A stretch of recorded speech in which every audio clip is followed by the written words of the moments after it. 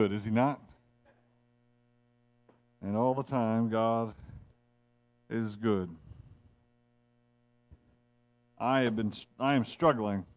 I have two different messages to preach, and I don't know which one to preach, though the one that I intended for this afternoon, I believe, may be where we're headed. Psalm chapter 73. Psalm chapter 73.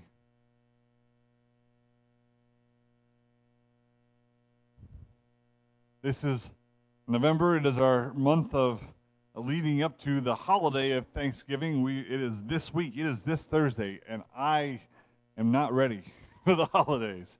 My wife is already trying to decorate for Christmas. Now, let's see how many of you agree with my wife that it's time to decorate for Christmas. All right, let's see how many of you are actually right and agree with me, and it's not time to decorate for Christmas. Amen. Praise the Lord.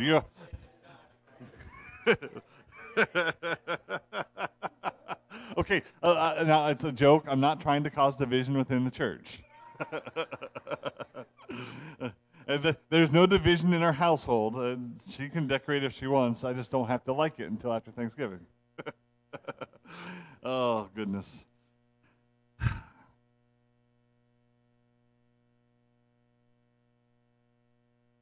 This year has gone by so fast.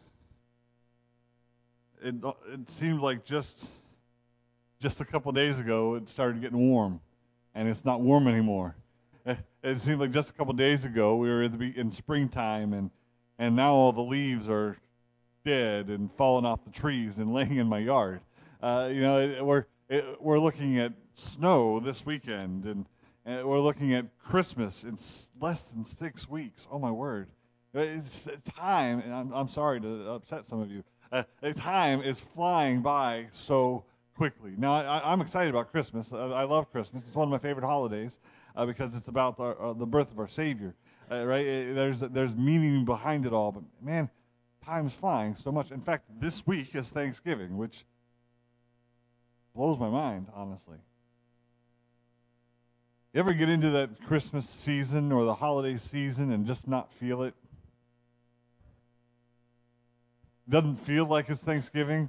Now, it's getting cold out, and there'll be possibly snow on the ground this weekend, but I'm not talking about that. Thanksgiving is not a day of the month. It is not it is a holiday, but the truth is Thanksgiving is to be a continual thing for a child of God. Turkey day every day. I can't do turkey that much. Though it's good lean protein. No, it's sometimes as we're coming into a holiday, even sometimes we're coming into church, you just don't feel it. I'm thankful that we don't necessarily have to feel it, but I certainly enjoy it when I do feel it. Now, what do I mean by feeling it? When I come to church with my mind and my heart focused on meeting with the Lord and seeing God work and just excited for how God, I have prepared myself, I have prepared my heart, I have prepared my mind. I am ready when I come in. And when we begin to reopen the Word and the Word is preached, I get to preach the Word. It's so exciting. And when I get to spend time in prayer and amongst God's people and just the Spirit of God, man, I look forward to that. But it's not always the case. There are times when as we're coming into this Thanksgiving, when there's just so much going on, and let's just face it, things are getting hard for some folks in our country, and with prices and concerns and illnesses. There is a lot going on, and it happens all the time. It's not something new. Sometimes our focus is on those things, and it really makes it hard to be thankful. It makes it hard to focus upon the things of God, even in the house of God, because our perspective, the point at which we're looking at things, how we look at things, affects our minds and it affects our hearts. Here in Psalm chapter 73, it's a psalm of Asaph. He was the music director. He directed the worship in the temple. He was a servant of David. He was a man of God, a man who loved God. Wrote many psalms in the book of Psalms. The book of Psalms is literally a book of songs that were used for worship. Here in Psalm 73, he starts out with a declaration. Truly, God is good to Israel. And we started it with, isn't God good? There was a movie not too long ago, God's Not Dead. It made that phrase very, I used to say it all the time, but now they say, well, God's good? And then Brother Frank, who I believe is homesick, would say, all the time, because that's what they do in the movie. And then the response is, all the time, God is good. It just goes back and forth. It's because God is good. Asaph is looking at the truth and looking at the nature of God, and the truth is, God is good. He's good to his people. He has blessed us. But then he makes a confession in this very first verse. Truly, God is good to Israel, even to such as of a clean heart. Verse 1, he says, hey, God's good to his people, and the truth is God is good. But verse 2, he confesses, but as for me, my feet are well nigh slipped. They were almost gone. He said, but as for me, my feet were almost gone. My steps had well nigh slipped. He said, well, I have the knowledge that God is good. I understand that God is good. I'm struggling. You ever been there? We know that God is good. We know that God blesses us. We know we're supposed to be thankful, and we have the head knowledge that we have so much to be thankful for. But here we are with all this that we're supposed to be thankful for, and we're so beat down, we're so discouraged, we're going through such a difficult time. We're like, how can I be thankful? In my perspective, as I look at things, I don't see it and I don't feel it. And he was struggling.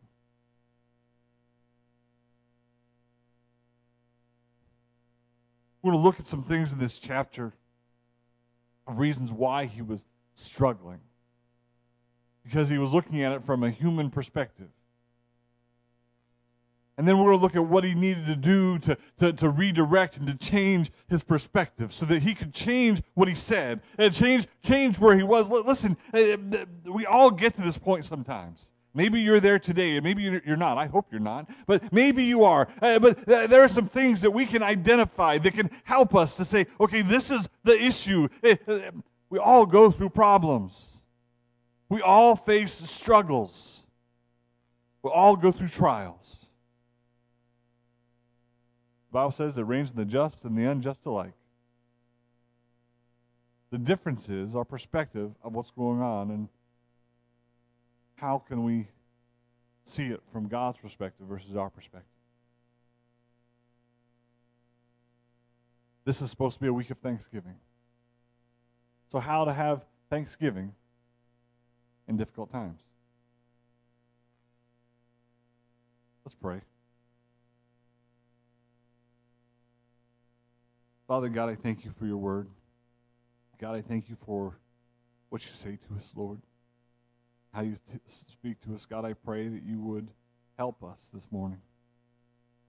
Lord, that we would not just come in here knowing that we should be thankful. Lord, even knowing what we should be thankful about. But God, I pray that you would put a true gratefulness, a true thankfulness into our hearts.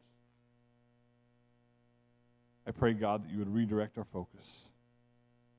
Speak to us through your Spirit and through your word. God, help me to declare your truth as you would have it preached. And God, may you bring our hearts and our focus and our minds solely to you. Bind Satan, Lord, keep out any distraction. Lord, may you have your way with us this morning. And may Christ be glorified. I ask this in Christ's precious name. Amen. Truly God is good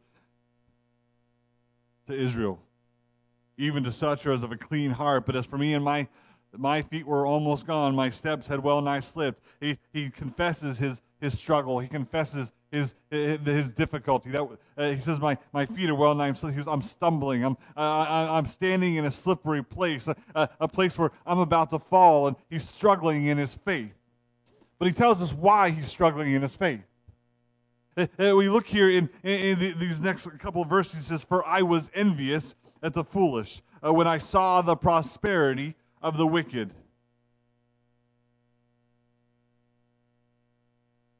The first downfall, the first struggle that he had was not necessarily what he was going through, but his perspective.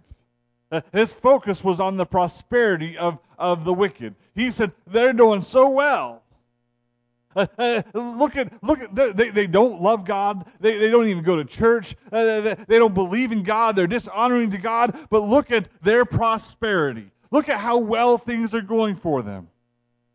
Now, anytime we're looking at somebody else and becoming envious of their situation, that's a problem, and we're going to get to that in a moment. But he was focusing on the finances and the blessings, the success that they were having in this world. He said it just didn't feel right that they should be able to disregard the Word of God and the truth of God and what God was calling God's people to do. And yet they were disregarding all that. They turned their back on God, but still they were prosperous. And it became a downfall for him. It became a struggle. He said, my feet are well nigh slipped. When we get so caught up in what other people are how other people are blessed, and we forget about the blessings that God has in our own lives, that's a place where we cause us to struggle in our gratefulness and our ability to give thanks. It goes on to say later in this verse.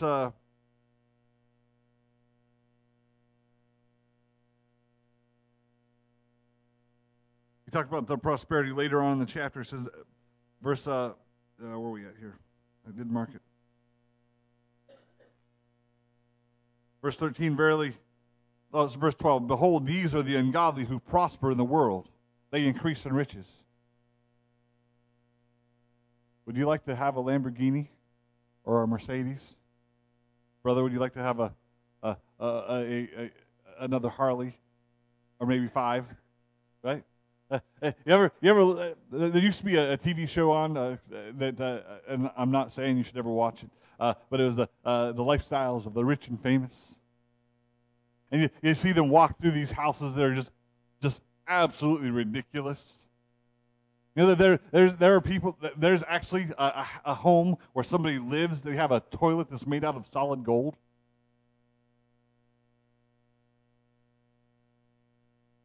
It's ridiculous.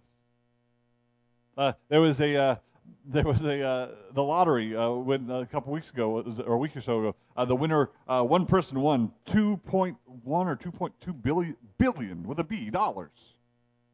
That's a lot of money. I was tempted to buy a ticket. I didn't. There's the idea that we can look into this world and we see people that they don't love God. They're not struggling with their bills. They're not struggling with putting food on the table or taking care of their families. And we look at the cars that they drive, and I mean, there are some nice cars out there. I wouldn't mind having. No, I'm not saying that God hasn't blessed us and taken care of us. He has. I'd like to have a Mercedes. Actually, what I'd really like to have is, I won't go there. There was a, forgive me for this. There was a YouTube video about some guy who was preaching. Not too long. You may have seen it, maybe you didn't. He was preaching, and he had said that he wanted. He told the church that he wanted a certain kind of watch. I don't remember what it was anymore. It was an expensive watch, and they hadn't bought it for him. He told them they were all sorry and broke, and they were lazy and didn't give to God because he didn't get the watch he'd asked for. That was just ridiculous, by the way. I'm not asking you to buy me anything. We can look at those financial things and say they're prospering and they're increasing and things are going so well for them. Why is it so difficult for us? And we suddenly lose the thankfulness for what God has provided and how God has worked and continues to work. And our view, our perspective is one of their prosperity, and that can be a place of downfall. Not only do we see the prosperity that he was looking at there in verse 3, verse 4 he says, "For there are no bands in their death, but their strength is firm. They are not in trouble as other men, neither are they plagued like other men." It's talking about the people, those that are, even in their death, there's no bands, there's no pain, there's no anguish. Their lives are good. They're at peace. So he's looking at the prosperity of the ungodly. He's looking at the peace of the ungodly. And he says, why are they at peace and I'm not? Why are they're prosperous? I don't understand. It ain't fair.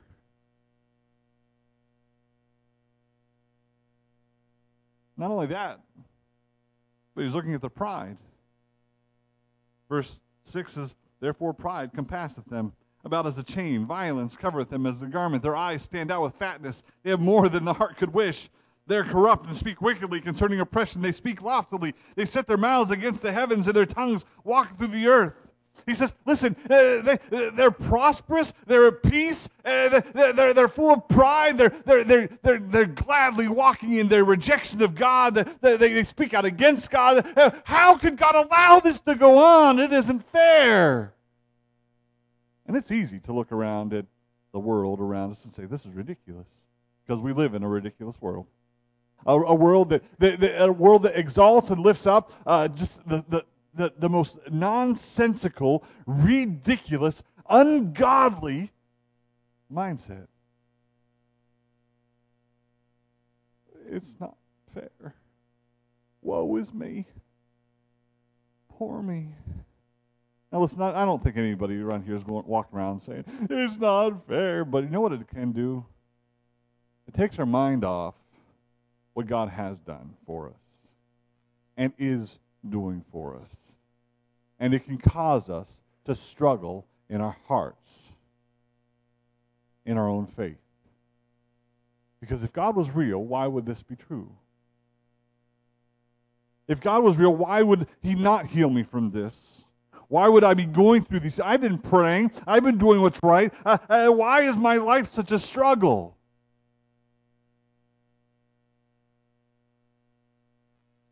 Job could have said the same thing.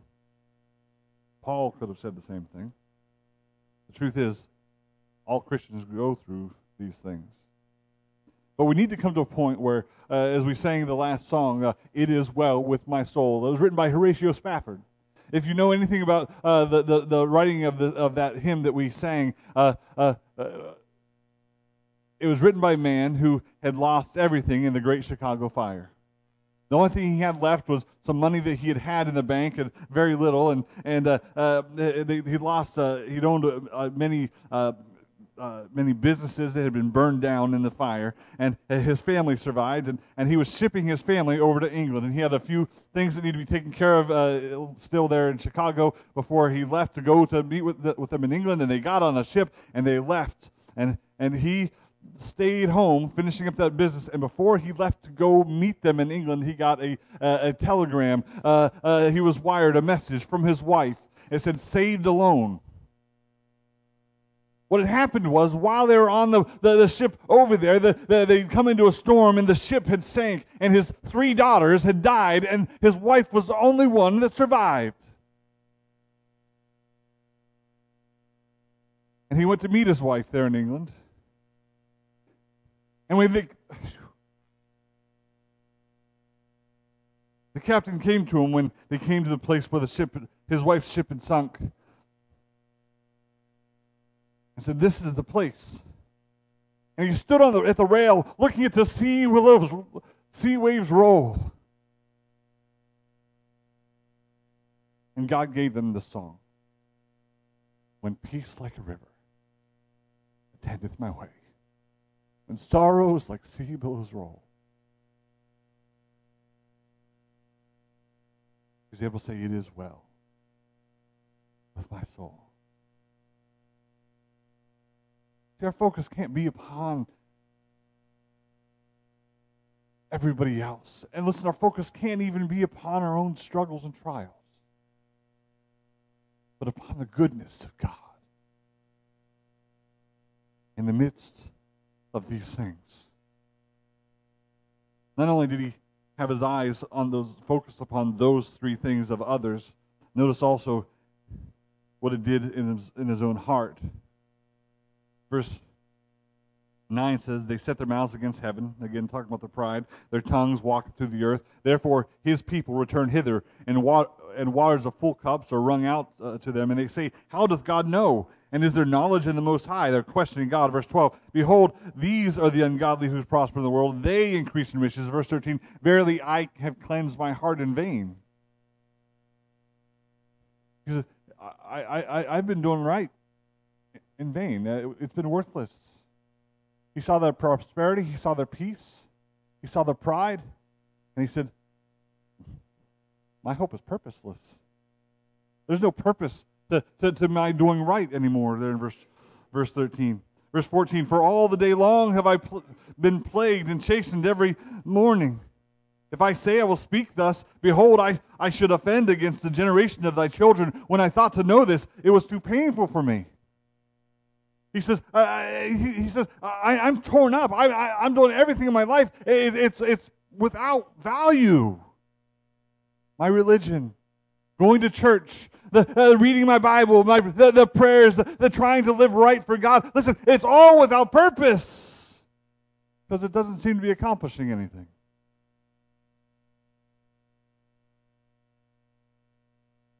He was internalizing this. Notice it said there that if he said anything, if he allowed these words to be spoken out loud, it would have offended some. It would have caused others to stumble and fall. So he had to internalize it. And I appreciate what he was doing here and trying to not cause others to stumble and fall. But what that did do is it was too painful for him to even think about. He was in spiritual anguish because he was struggling. Because it didn't seem like that the world made sense to him anymore.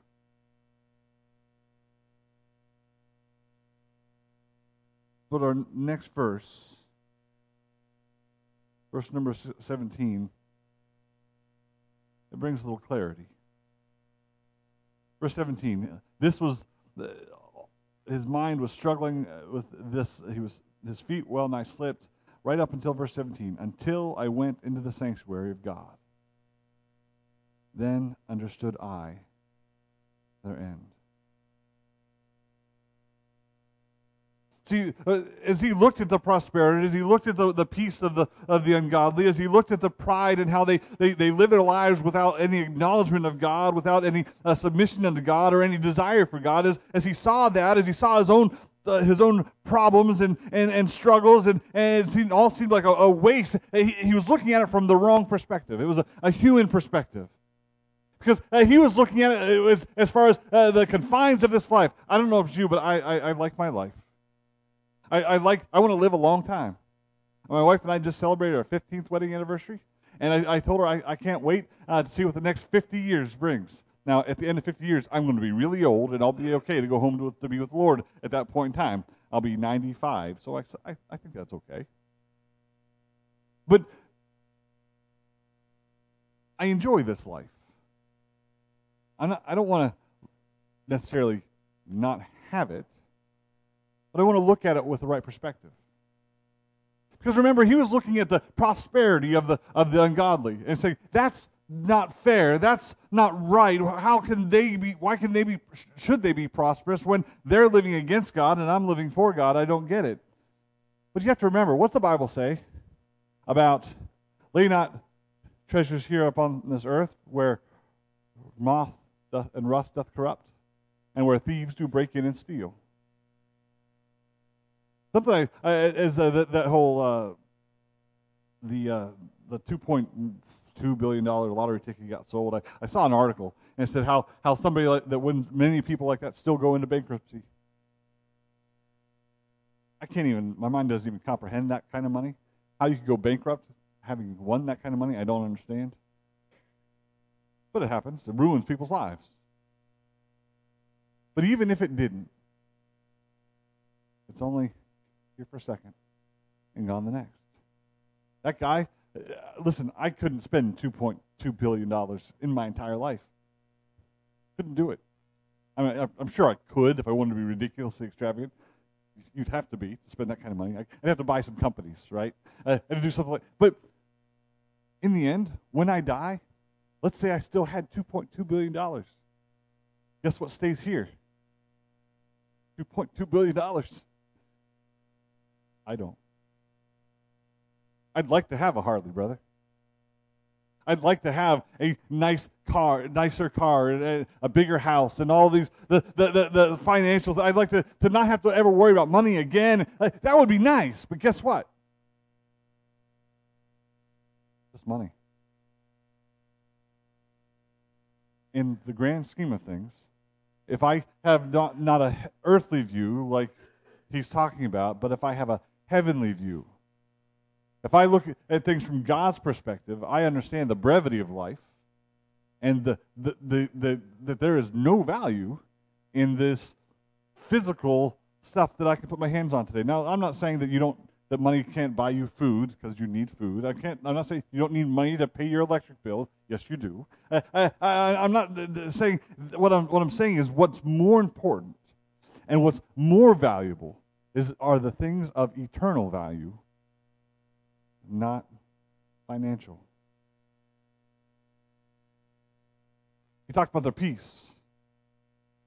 In their verse 4, for there are no bands in their death, but their strength is firm. There's no worry, there's no anguish, they're not afraid of death. Can I tell you, it's because of their ignorance. You ever been someplace and not realized how dangerous of a position you were in until afterwards?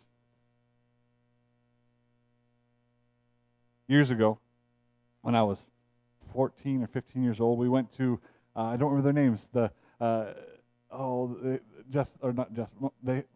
homeschoolers. The Lovelaces, yes. Chad Lovelace was now I've said his name. He'll never see this, hopefully. He was a kid about my age, another homeschooled family. They had built their own log cabin out of wood that they had cut down on their own property. It was really nice too. They did his parents did a great job with that. They had a barn, they had a farm, and I can remember we went out there one evening, and just messing around. And he said, "Hey, let's go out to the barn." And we were climbing up around in the barn in the pitch black dark. By the way, that's a bad idea. If anybody ever invites you up into a barn in the pitch black dark, don't go. However, we're climbing around up on top of the hay stacks, and we're up at the top of the barn. And we're not talking a small barn. We're talking about a real barn. And climbing around in these stacks of hay, and he jumps down off of one bale of hay to the next, and he says, "Come on." And I said, "Okay." But there wasn't anything there. I fell probably 20 feet. And praise the Lord, there was one bale of hay in the middle of the floor. The back of my head hit it, and it flipped me around so I landed square right on my shoulder blades. Knocked the breath out of me, but saved me because I would have crushed my skull or my neck or something. And I can remember like trying to breathe. And he goes, "You're not going to cry, are you?" And me being a 14-year-old boy say, "No. Where are my glasses?" Now, if I'd have known that there was nothing ahead of me, and he said, "Hey, why don't you come on down here?" I'd be like, "Are you stupid?" Instead, I stupidly stepped. There was no fear. Do you know why? Because I was ignorant of the danger that I was in. I didn't know. I couldn't see. I was ignorant. Listen, the world is at peace. They're as happy as they can be. They think everything is fine. There's no worry. There's no fear. They're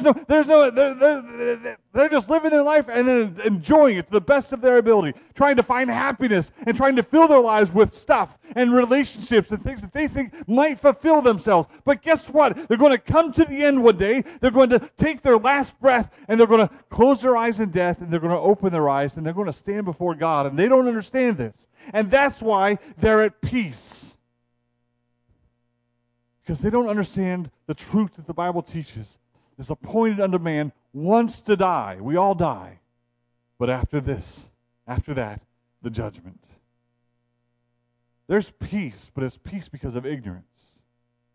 And while Asaph is looking at this their peace, he's looking at it from a human perspective, and he goes, I don't understand how they can have peace and why they're at peace.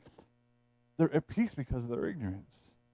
But when he, from a heavenly perspective, looked back and said, oh, their prosperity, that's worthless.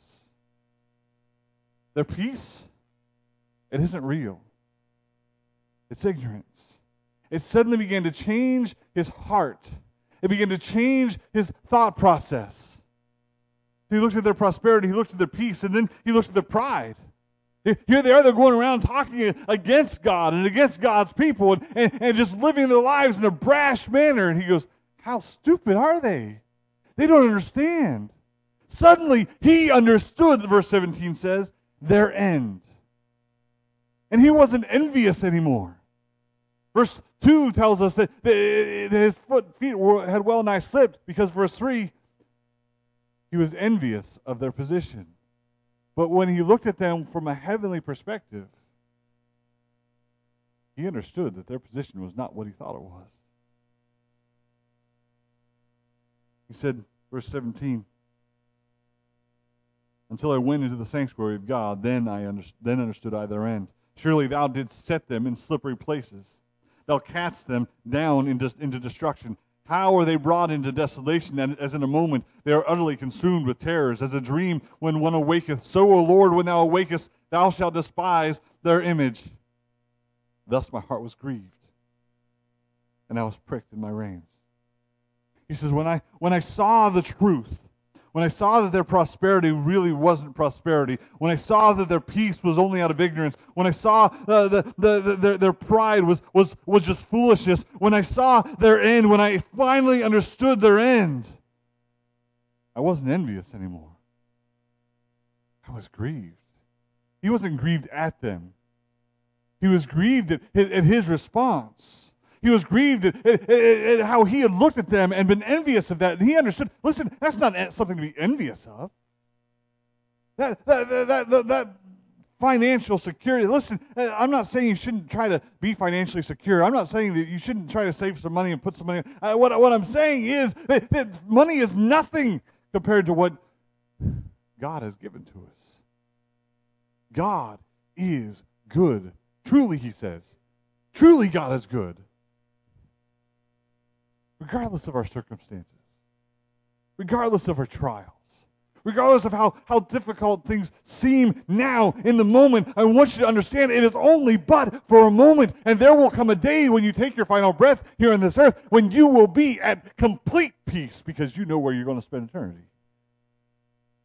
When the money that's left in the bank, you understand, truly is worthless, whether you had any or not.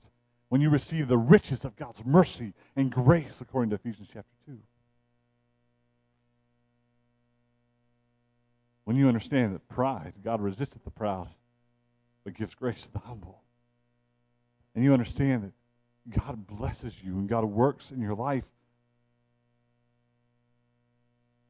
It wakes you up. Verse 20, as in a dream when one waketh, so, O Lord, when thou awakest, thou shalt despise their image. He's saying there is going to come a time when their moment of prosperity ends. When their peace is gone. When their pride is broken. Then I understood their end, he said. Verse 21, thus my heart was grieved, and I was pricked in my reins. So foolish was I and ignorant. I was as a beast before thee. He begins to confess his own sin before God. He says, my mindset, my perspective was wrong. The way I was thinking about this, God, it was all wrong. I was like a beast, an animal before you. He was pricked in his heart. He was grieved in his heart of how he had thought about the mercy and the goodness of God. He began to elevate the things of this world and put down the things of God. But suddenly the balance has shifted, and he understands that God's goodness and mercy and grace is so much more important than the things that this world has to offer. Don't get so caught up in the things of this world. It is only but for a moment.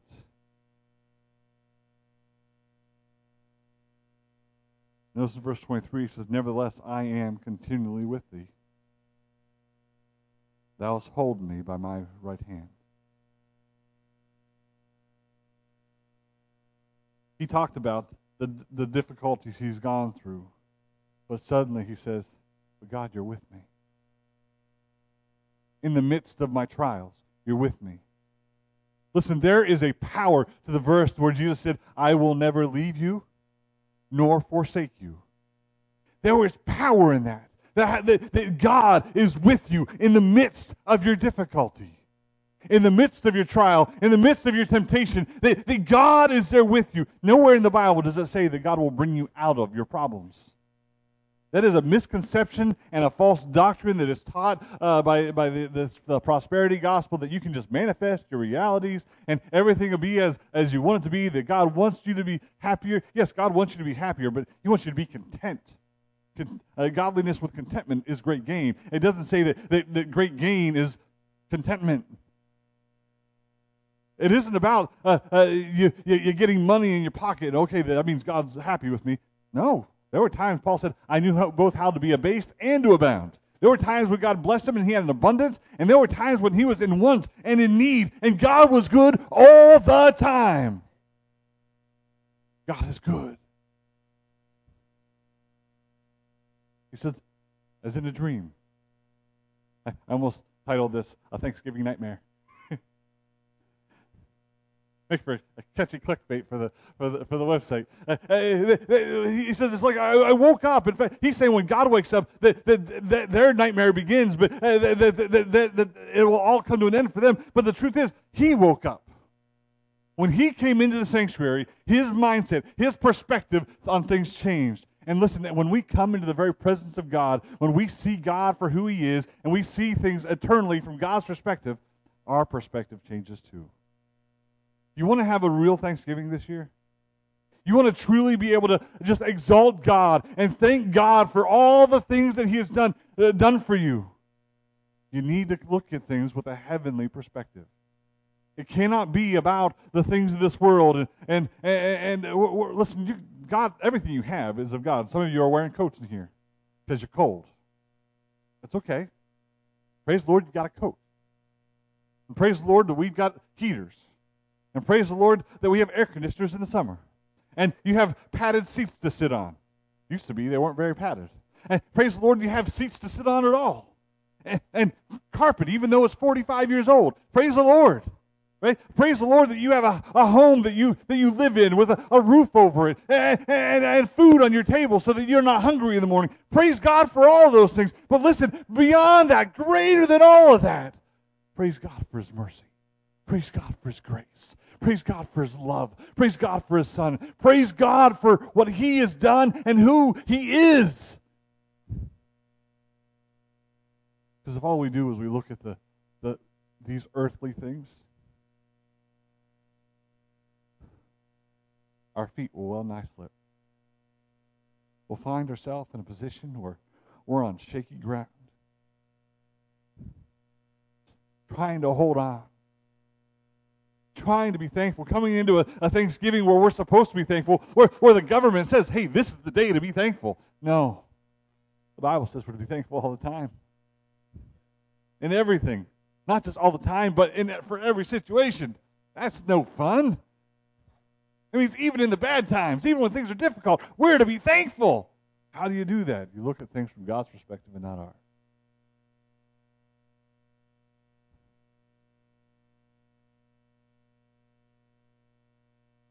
He says, verse 22, so foolish was I and ignorant. I was a beast before thee. Nevertheless, I am continually with thee. Thou hast hold me by my right hand. Thou shalt guide me with thy counsel, and afterward receive me to glory.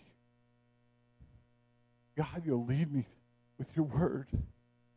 God, you'll lead me with your spirit. And God, when everything's said and done here on this earth, I want you to know, God, I'm looking forward to the day when I'm up in heaven and I'm with you forever. Because listen, all this is temporary. And while 100 years seems like a long time right now, if you get to live to be 100 years old, it is nothing compared to eternity.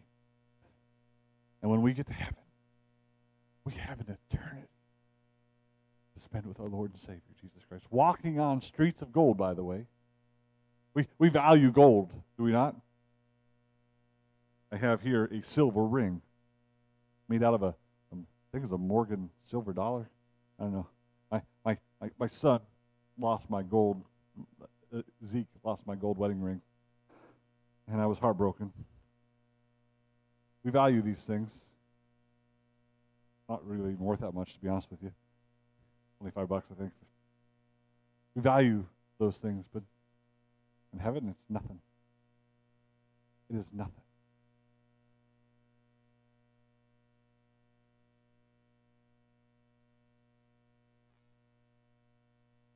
And this is where this heavenly perspective brought him. Verse 25. Who have I in heaven but thee? And there is none upon earth that I desire beside thee. My flesh and my heart faileth, but God is the strength of my heart and my portion forever. For lo, they that are far from thee shall perish.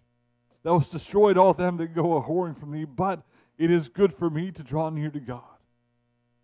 I have put my trust in the Lord God, that I may declare all thy works.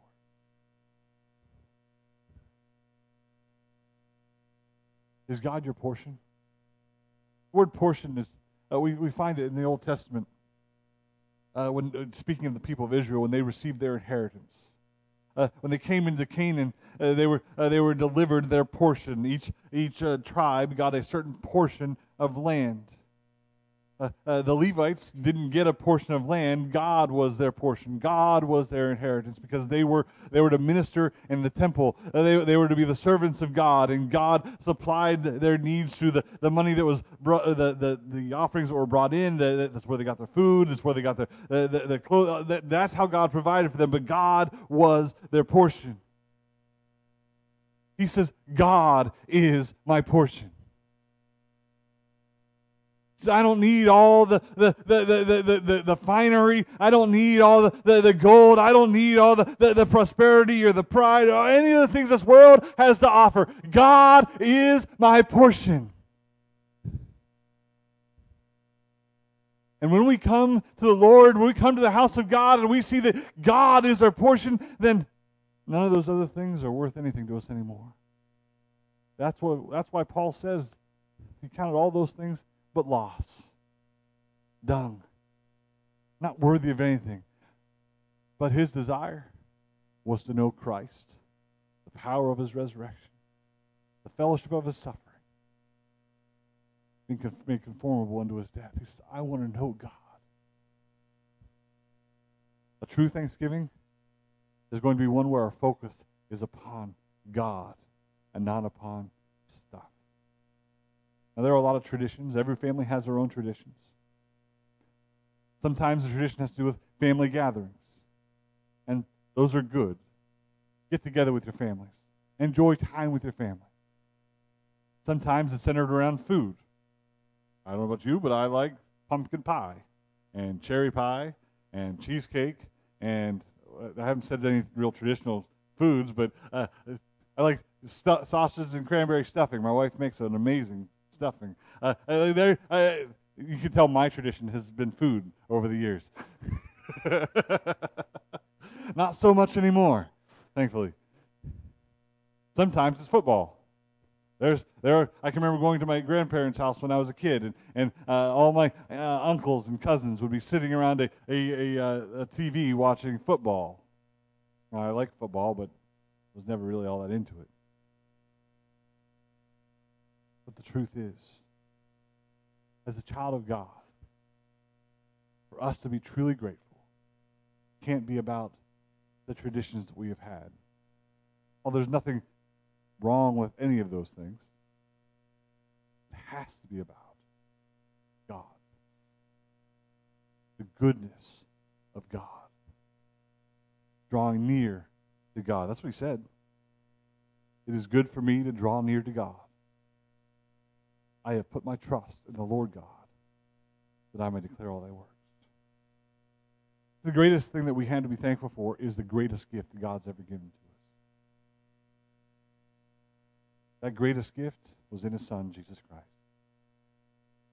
The truth is, you and I couldn't come to the Lord, couldn't receive anything of God because of our sinfulness. The Bible says that our sinfulness that separates us from God. And as much as God wants fellowship with us, in fact, that's why we were created, our sin broke that fellowship and separated us from Him. A true thanksgiving, a real thanksgiving, is one where we draw nigh to God.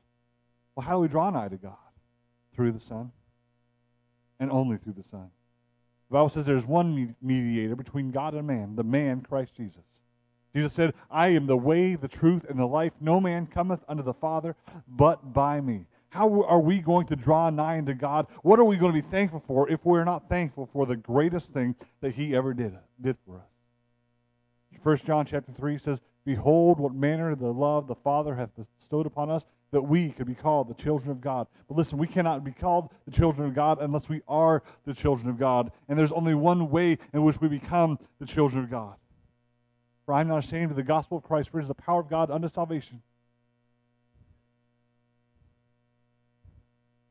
God gives us the power to become the sons of God. And for that, I will be forever grateful. Because I am not worthy. I'm not worthy to stand before God. I'm not worthy to come into His presence because He is God. Not a God of my own making or my own imagination, but He's the God, the creator of the universe, the one who created me. Revealed to us through the Scriptures, through the Word of God, through the world around us. We sang the song, how the first song we sang, How Great Thou Art. It talks about O Lord my God, when I in awesome wonder consider all the worlds Thy hands have made. I see the stars, I hear the rolling thunder. Right? But we see all that God has done, and we say, "Wow, God is so good. He's so amazing." We see the stars, we see His handiwork. We say, "God is good." He's revealed to us there. But we see His power in that. But He reveals His nature to us in His Word. And the greatest revelation that we have is the revelation of His love. He says in 1 John, "Herein is love, not that we love God, but that He loved us, and sent His Son to be the propitiation for our sin." Because of our sin and that broken fellowship, we are separated from God. And the Bible tells us because of our sin that we will one day stand before God and be judged for our sin. The Bible says the judgment of that is the wages of sin is death. It means we have earned death. And every one of us that stands outside of God, stands outside of Christ before God will one day answer for our sins. And that's what Asaph is saying here in this passage, because I understood their end. That their peace, that their prosperity, it's all going to come to an end because they reject God. But for those that are His children, those who have accepted God, those who have accepted Christ and what He did for them on the cross, there's real peace. And there's real prosperity. Because as we draw nigh to the Lord, we see the work of God in Jesus Christ. And listen, there's only one way to get to heaven. There's only one way for that peace, and that is through Jesus Christ. Christ died for our sins so that we could have fellowship with God. His death paid for our sin. And as a child of God, we can be thankful and should be thankful and should always be thankful. Not just on Thanksgiving, but every day of the week. Every morning you wake up, honestly, it should be the first thing on your mind. Lord, thank you. Thank you for what you did for me. Thank you for the pain and the suffering and all that you went through. Thank you, Lord. And if you're here today and you've never trusted in Christ, I want you to know that invitation to salvation, listen, it wasn't just for Asaph. It wasn't just for the people of Israel. And it isn't just for the people that are members of certain churches or dress a certain way or act a certain way or talk a certain way. That invitation is for everybody. Whosoever shall call upon the name of the Lord shall be saved. Whosoever. Doesn't matter your background. Doesn't matter your history. And in fact, the farther we see people away from God, the greater we see the mercy and grace of God. Because the truth is, we're all in the same place. Not one of us is in a better position than any other in our standing before God if we're outside of Christ. If we've never trusted Christ, we all need God's mercy and grace. And the only way to have that is through Jesus Christ. If you want to celebrate your first true Thanksgiving, where you can be thankful for heavenly things, accept what Christ did for you on the cross. Trust in Him. Know that you can't do it yourself. The Bible says this, for by grace, meaning we didn't deserve it, are you saved through faith, meaning we believe in what He did. For by grace you saved through faith, and that not of yourselves. It's not what you do. It says not of works, lest any man should boast. It's not what we do. It's not what we earn. It's not by joining a church. It's not by the tithing and giving money to the church. It's not by good works and taking care of old ladies and walking them across the street. It's not making sure you don't kick any puppies or anything like that. There's nothing that you can do to earn your way to heaven. You know what we do? We trust in Christ. Because the only way that we can ever experience salvation and real thankfulness is because of what Jesus Christ did for us. Trusting in Him. There are people here today that are ex-addicts and ex-drunks and all kinds of things. There are also people in here that are ex-hypocrites and ex-prideful and ex-liars, because the truth is every sin is a sin before God. There's no one sin worse than another. They're all against God, and they're all wicked and evil in His sight. And it doesn't mean we're perfect. Praise God for that, because I'm not perfect, and I'd be in trouble. I haven't attained, I haven't acquired, I haven't become what I will one day be, but I'm so thankful for the mercy and grace of God that continues to work in me, just like it'll work in you. For by grace are you saved. I hope this Thanksgiving, for you children of God, is the greatest Thanksgiving of your lives. Where you focus not upon the traditions and not upon the physical things, though we should be thankful for everything, but we're focused upon God and God's goodness. Because in the end, what we see is the very first verse of Psalm 73 has rung true in the heart of Asaph. He goes back to, truly, God is good to Israel. Because he understood that God had a plan for His people. And that God's goodness is greater than anything this world has to offer. Let's pray. Father God, I thank you for this day. God, I thank you for your goodness, your mercy, and your grace. I'm thankful for your Son who died on the cross. Lord, for your Spirit that works in our hearts, your word which speaks to us. God, I pray that you would have your way this morning. Lord, if our hearts and minds have been turned from you to the things of this world or to our troubles, God, I pray that you'd help us to redirect our thoughts and our hearts. Lord, if there's one here today that's never trusted in Christ, they never placed their faith in Jesus, I pray that today would be the day that they would trust in Jesus and they would accept Him for what He did for them on the cross, or that they might come to Christ. We ask that you would work. Lord, we pray that you be glorified. We ask this in Christ's name. Amen. Every head